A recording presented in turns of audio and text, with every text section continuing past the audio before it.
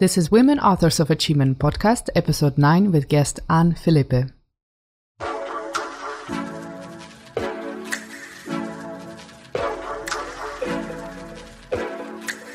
Hello everyone, I'm your host Daria Suvorova and welcome to today's episode. Anne's life story is one of a kind. As a former journalist at Vogue, Vanity Fair and JQ, she wrote about Hollywood's glamorous side as she interviewed rock stars and famous actors.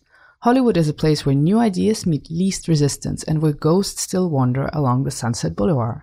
In 2019, Anne made a drastic shift in her career and founded the New Health Club, a lifestyle platform for mental wellness and psychedelics. On this episode, expect nothing less but a full deep dive into the world of magic mushrooms. Anne and I spoke about the renaissance of psychedelics and how it reinvents modern medicine. Let's kick off this magical conversation with Anne Philippe, and don't forget to subscribe and leave a review on Apple Podcasts.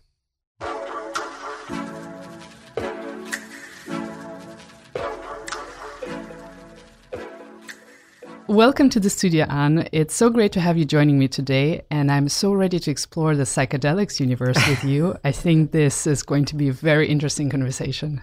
Thank you so much. It's great, and I'm happy to have this lazy Sunday afternoon here, which is so much fun to do it than like in a stressed week. Perfect. So. Why one day in 2009 you decided to move to LA? Maybe I should mention, but I did saw your Berlin TED Talk. Yeah. Oh, yeah. Please mention it. No, in Berlin I worked for Vanity Fair, and it was actually great. I mean, it was a really great time, and so I mean, it was a great time in Berlin also, and. But then, because of the financial crisis back then, the German Vanity Fair edition folded because they started to fold, like close magazines at Condé Nast, and like 10 years ago already. Then I was really kind of, I mean, I think even before this happened, it was almost like the last push I needed. I was really thinking like I wanted to go to the place where all these things were happening that I was writing about. But also, like, since you mentioned the TED Talk, I was in this moment where I supposed to be thinking about how my life would actually go on from there. Like, maybe should I have a family? Should I start like a regular established life? And for some reason, I thought I wasn't ready for this yet, but not because I wanted to go out and party or anything, because I just thought I need there's another experience I need. And since the TED Talk was also about our idea of kind of midlife crisis, I mean, it was a little bit like that, I think, but only because I knew there was something that I still needed to experience. I couldn't really tell what it was. So, yeah, and I'm curious to understand also, why was it specifically LA, and also why did you take on that role as a Hollywood celebrity reporter? The reason is because it is a place where and like one professor from Berkeley University, I think, said it. It's the place, like California in general, where new ideas meet the least resistance. And I think I felt that this is the place where this is what I'm attracted to, like new ideas, you could say.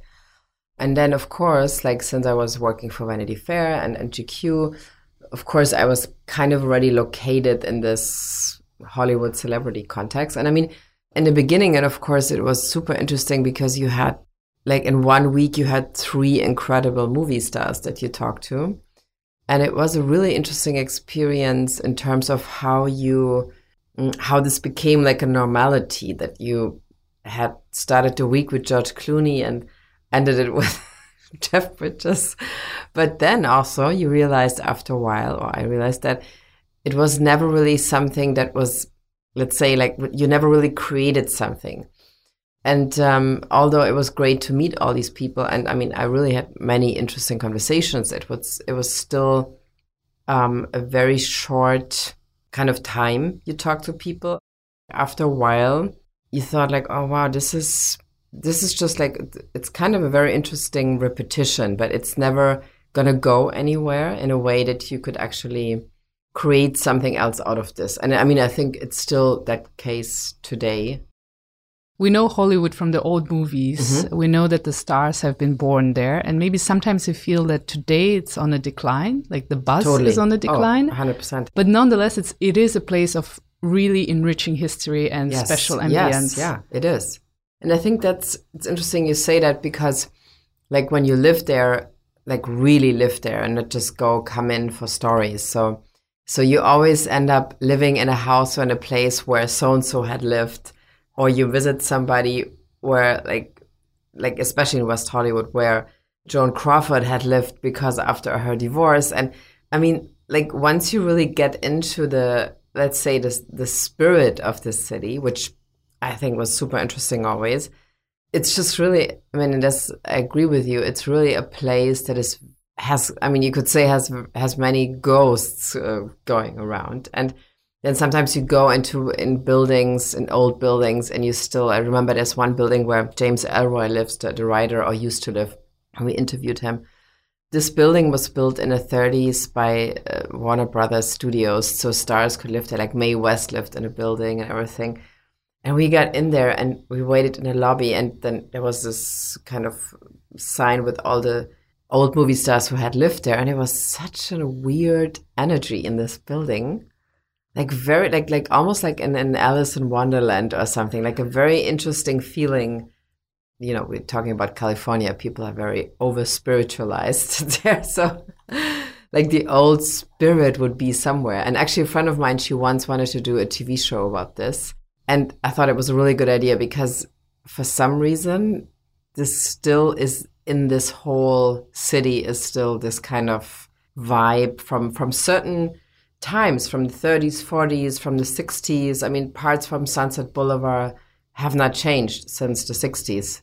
So, and then the whole hippie thing has happened, the Doors, Charles Manson, all these places, like the Cielo Drive, where Charles Manson killed Roman Polanski's wife, Sharon Tate. So, I mean, it's still that street. It's still their houses that haven't changed since the 70s. So, yeah, I mean, it's what actually is it? It's a very spiritual place, and in many ways, really gives me goosebumps. I almost and it's really true, because if you, but that's the thing. I think it's really something you experience when you really live there. And then also another experience was that I think I met the most interesting people, like Angelenos, people born and raised there. And I always thought what I really liked, I mean, just we see that where tech comes from, I mean, it's not, there's a reason why it comes from San Francisco and Silicon Valley, because it is really, you can think literally everything. And nobody would say, oh, that's a stupid idea to build a white phone that can also go on the internet. Nobody would ever say that's a stupid idea. So, and then combined with Hollywood, I mean, which was also basically a technology, if you want, in the beginning. So, I mean, it still to me is probably the most interesting place for me in the world, I have to say. And what were your main takeaways and learnings upon your return to Berlin in 2016? Do you mean like in terms of like the interviews that I've done, or in general? Experiences, interviews, something that you came back and you're like, okay, I'm thinking a bit differently, or... Yeah, well, I mean, the first thing was that I would say that I thought everybody once in his life or her life should go somewhere else where they don't know anybody and don't know really where they should, like there's no situation prepared for them. And because I think this is really something that brings you really back to you in a way that you really have to look into your own things that you otherwise would be maybe not look into, because you would be too distracted because everything is already set up for you. So this is one thing that I was really grateful that I had, without even thinking about it, had experienced that situation. The other thing is, of course, I mean, when I came back to Germany, the first year was very difficult because I realized that, for example, when you go to California or to LA, like in the first 2 weeks after your arrival, you kind of your mind opens again. And when you came back to Germany, your mind starts to close again.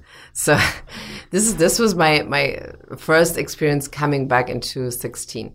But then, of course, you realize, well, okay, so you can look at it like that way, or you just keep adjusting, like how to bring this open mind to this place.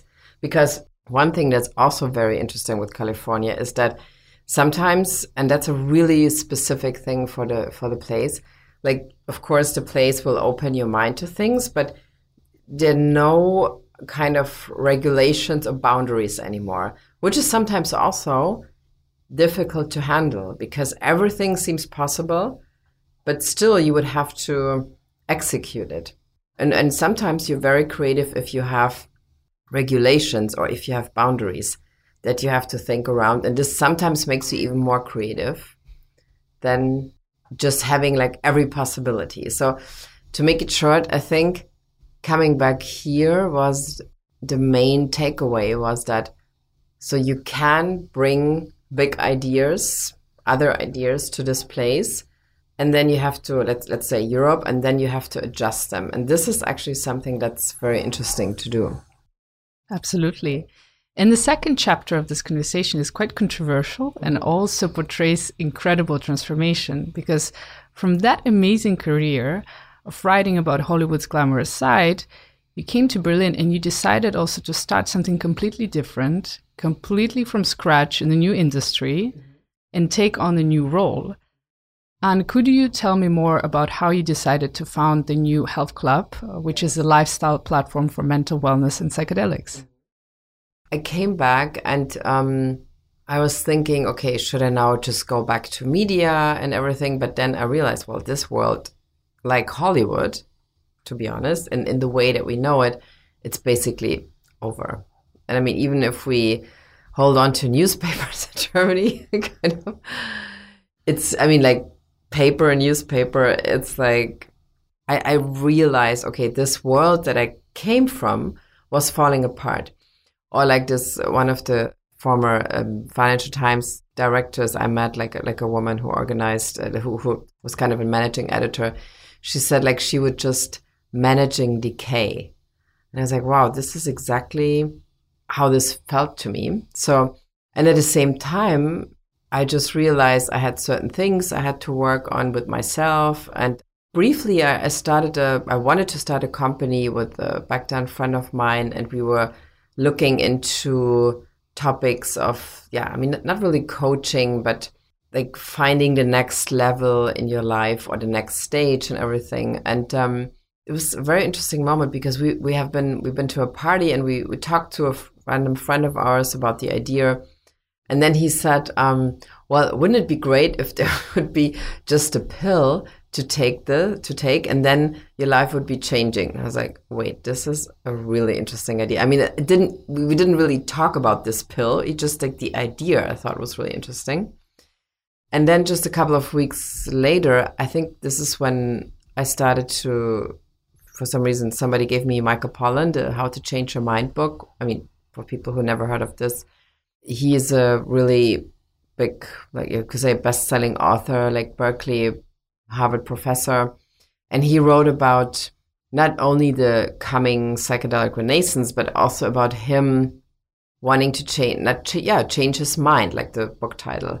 Because, I mean, back then he was like 2018, he was 60 years old, and he said like he felt like stuck in his ways and wanted to experience other insights, like, and maybe also enter the next stage in his life. So these two things came together. And then also at the same time, I had done tons of therapy, and I kept coming back to the same topic forever. And it just didn't really change. So, and for some reason then I was like, okay, I'm in a stage in my life now where there has to be a really big change, but I couldn't really figure out how to put this together. So, but because Michael Pollan had wrote about this so unemotional in a way that it wasn't like some hocus pocus spirit, like over like wrongly spiritualized experience, but just a very plain, simple explanation how he took LSD in a guided situation. So,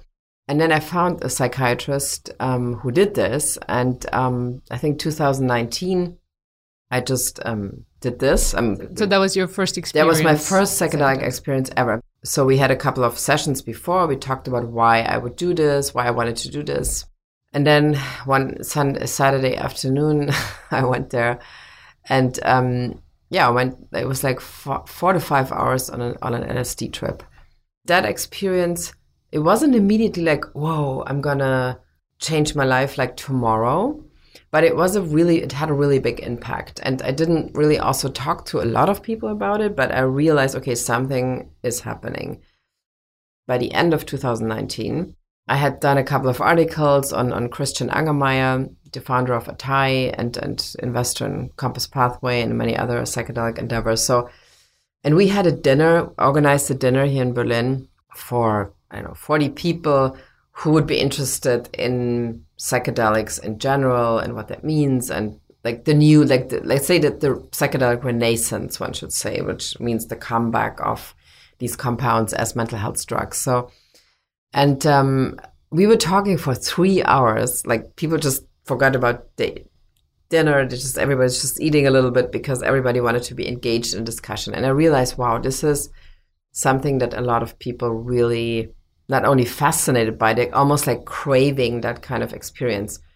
And then I think 2020, in January, I founded the New Health Club. And as you know, as a series of podcasts and later on YouTube shows.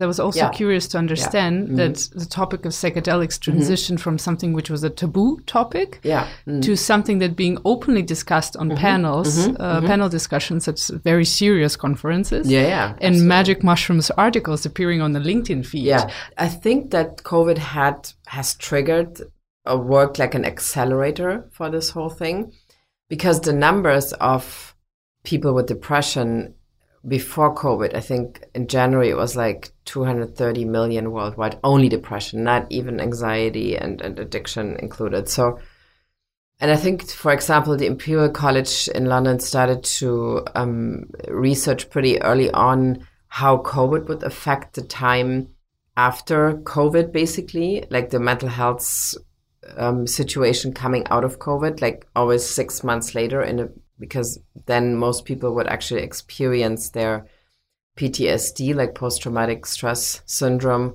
from their COVID experience. So, and suddenly it became clear that this number might maybe even double of people suffering from mental health issues. Then suddenly in COVID, people had to face their mental health problems. Pretty much everybody, not only, those people that are depressed in psychiatry, no, like everybody suddenly. And also a lot of people started to realize, well, I actually have some questions in terms of my mental health, which they never had to address before because they were just, going out every night or like traveling, like excessively, as you know, traveling excessively can kind of work like a super distraction from these things. So, so these are two factors, I think. And then the opioid crisis in America, that's just beyond imagination that we can imagine here in Europe. That also became clear that this is not doable anymore with any kind of normal SSRIs or therapy.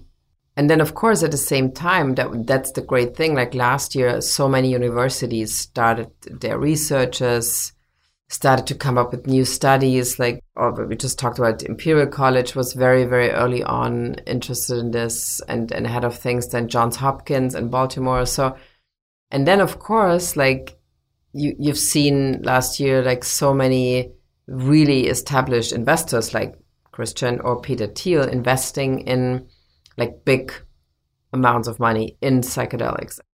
You mentioned the renaissance of psychedelics. Why do you use that word? What does it refer to? Well, I mean, I think the renaissance or renaissance is because, of course, it was around in the 60s or in the 50s, 60s, actually also coming rather from a scientific background than like our storytelling that we know is like, like crazy hippies did LSD in the 60s or Woodstock, people are naked and in the rolling in the mud and listening to the Rolling Stones. And like, so this is like the narrative that is basically around for at least LSD, maybe just psilocybin. Most people, I think, never heard of until last year. or like magic mushrooms maybe. But it was actually, like I said, I mean, since Albert Hofmann created LSD, I think basically he started in the 40s with this. And then Harvard had already started to research LSD and psychedelics. And there were actually all over the world, there were studies happening. So, and then, as we know, I mean, one very important thing was that Richard Nixon criminalized pretty much every psychedelic.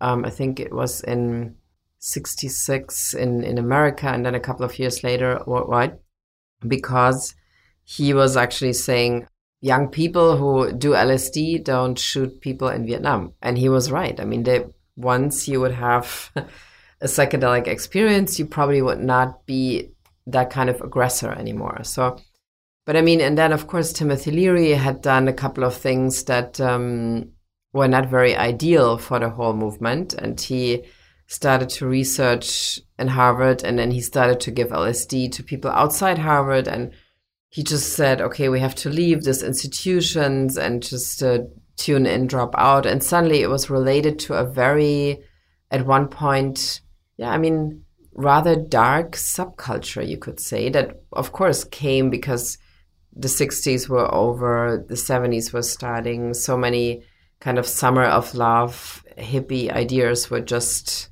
not there anymore. So it was a very weird time, I think, around that time, I can imagine.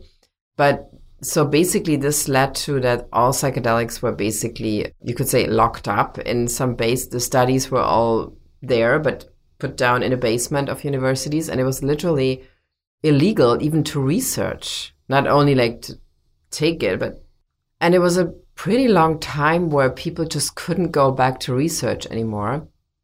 And I think like the Imperial College in 2016, Robin Carhart-Harris, who was a really interesting scientist and probably the most important one in Europe, 2016, he was allowed again to research LSD with human beings.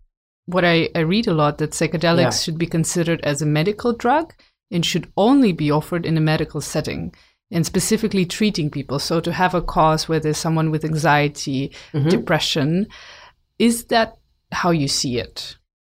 It's a good question, because I think for a lot of people, let's say, who are really suffering from so-called treatment-resistant depression, which means that they've done, 20 SSRIs or antidepressants, nothing would help, or you would have a certain cycle where you just, for a certain time, this helps, and then it stops helping. So I think for that kind of situation, I think personally, it's a very good idea to get treatment in a medical context, or even psychiatry will offer these kind of treatments. I'm pretty convinced.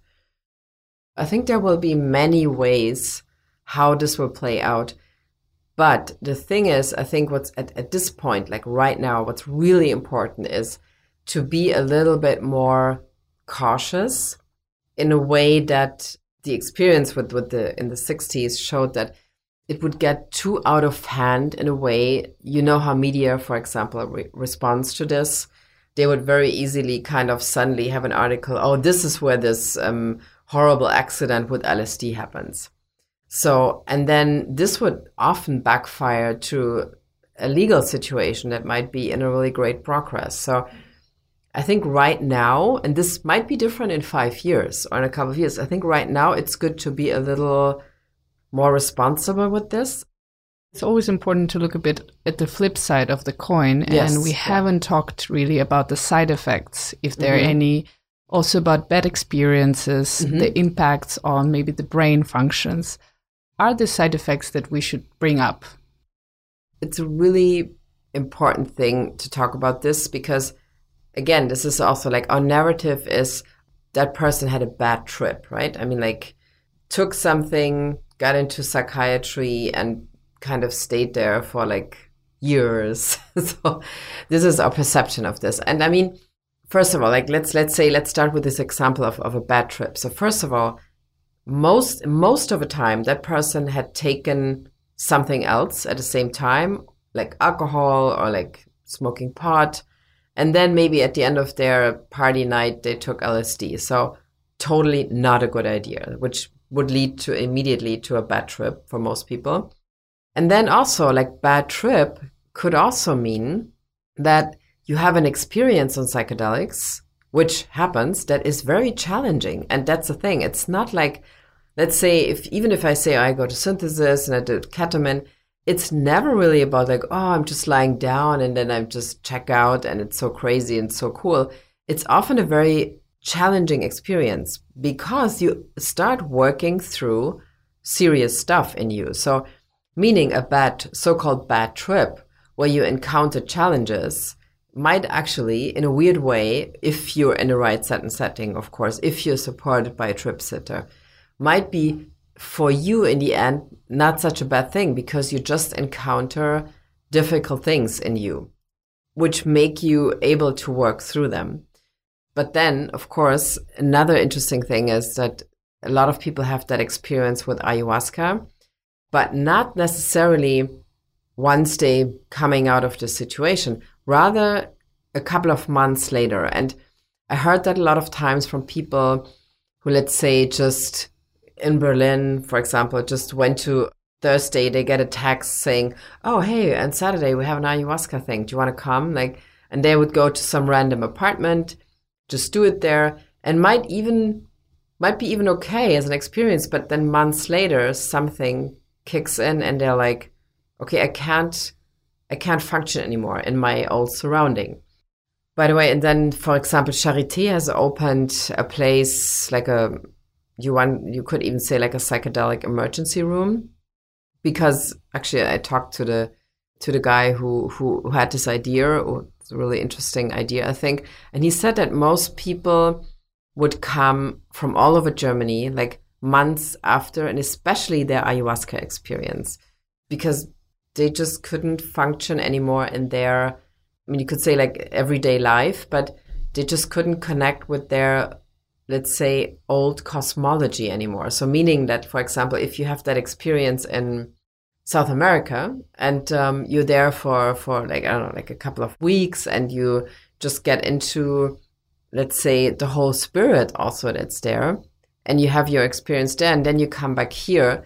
So this is such a different experience, or like daily encounters you will have, other conversations, other cultural references, so that for most people that are not able to integrate, so-called integrate their experience with whatever substance in their life, this can also lead for some people to real problems.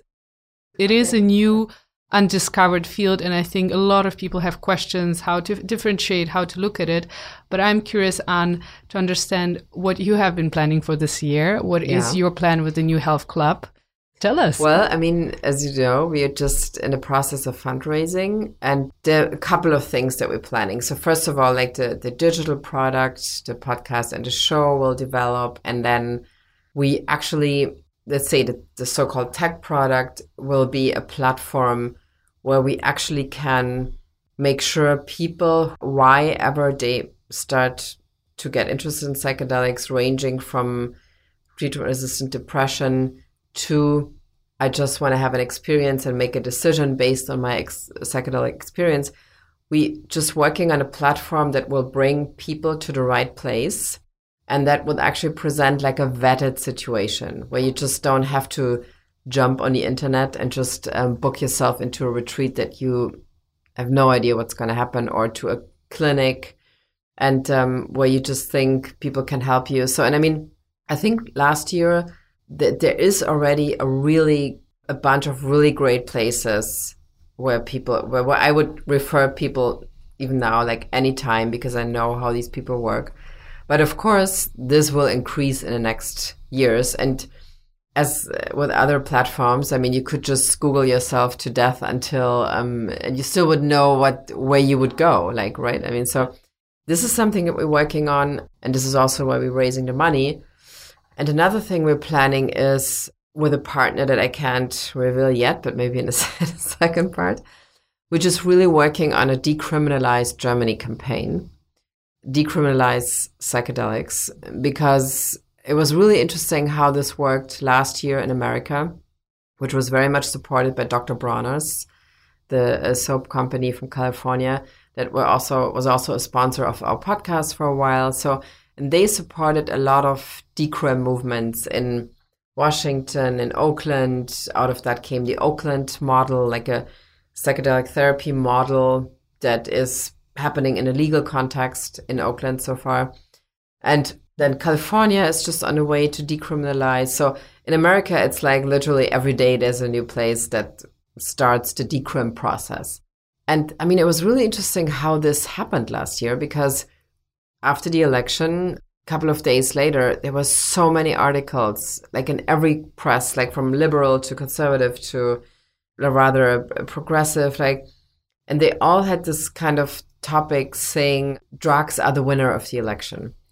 And because so many people had actually, especially in Washington, they had 75% of people speaking out that they would like to have the opportunity, first of all, not to be criminalized anymore if they would look into psilocybin therapy, which is like the first step that you would actually, like, that's why the word decriminalize, like kind of bring down the level of criminalization that the drug actually has so far. And the second move, which they actually, I think, plan this year in America, is to have a situation that in every state you would have, or in the majority of states, you would have the chance right from the get-go to say, I don't want to look into SSRIs, I would like to do psychedelic therapy. So this is what you would like to do for Germany. For Germany, exactly. So, and I mean, of course, as we know, Europe is pretty much behind in these things, like always. But I mean, that's okay because we have a different system. So, but I think this year in Germany, it's going to be a very interesting year because in March, I mean now rather April, May because of COVID, the first really big psilocybin study will start in Germany, supported by the government with 2.2 million euros, which is a lot of money for a study. And then executed by the Mind Foundation in Berlin and Institut für seelische Gesundheit in Mannheim. I know we're in Germany. But an amazing professor called Gerhard Gründer, he's going to execute the study with Mind Foundation. And then also Compass Pathway, the really big company now from London in terms of psychedelic research and medication, they started already their first trial in Berlin, in Charité. And then also, like we said earlier, MAPS, the great nonprofit organization from Boston, actually Rick Doblin, the founder, he's based in Boston, but they're working out of California. They actually on the way to bring MDMA-assisted therapy into America already, and they're very close to be successful. They start also to engage in the European kind of medical system. So if somebody wants to follow up on this conversation and everything, they can also, this is something you will share on the New Health. Absolutely.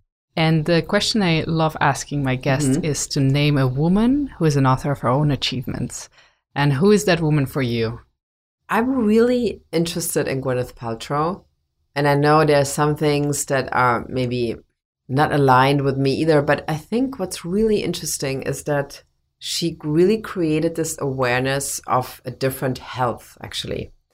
And I mean, if I look at it now like back to what happened in the last couple of years. There was this whole discussion on how she had like fake news and fake science on her website. And of course, there might be moments where Goop actually maybe did some mistakes in communicating certain things. But at the same time, you also saw that a lot of the so-called very classic Western medicine people just did not want to engage with new ideas in general in health. And now we see that we have to do this because all these other things are not working anymore. And so what I really like about her is that she was a little unfazed with certain people just calling her all kinds of things, and that she created a climate where, I mean, in her case, it was kind of female health, especially, that really had to be retold in so many ways.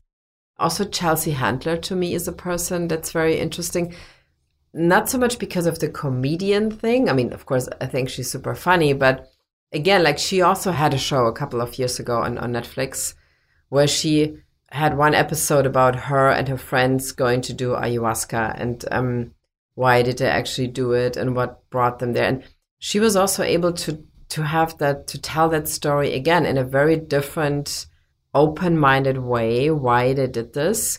But at the same time, not only saying like, oh, this is so cool, everybody should do this. So she also worked on, without maybe knowing it at the time, on a new narrative for these things.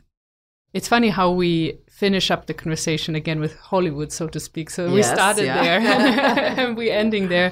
But it was very, very interesting to record this episode with you, Anne, because your pathway, your moment of transition, discovery of psychedelics and how you looked at it not from solely like this is a hype topic, but really trying to understand it and the effects of it, which is very important, and showing the responsibility. If people read on this topic, if they want to discover it, they have to take it responsibly and seriously. And I think this is a very also important highlight. And thank you so much for coming. Thank you. It was great. Great questions. Thank you for joining us today. You can subscribe to the show on Apple Podcasts, Spotify, SoundCloud, or wherever you listen to your podcasts. And please don't forget to leave us a review. We're always excited to read them. If you want to interact with us, the guests, or the podcast listeners, then head over to our Instagram page at waa.berlin. And while you're there, make sure to check our webshop. Thank you again for listening, and we're looking forward to being back soon.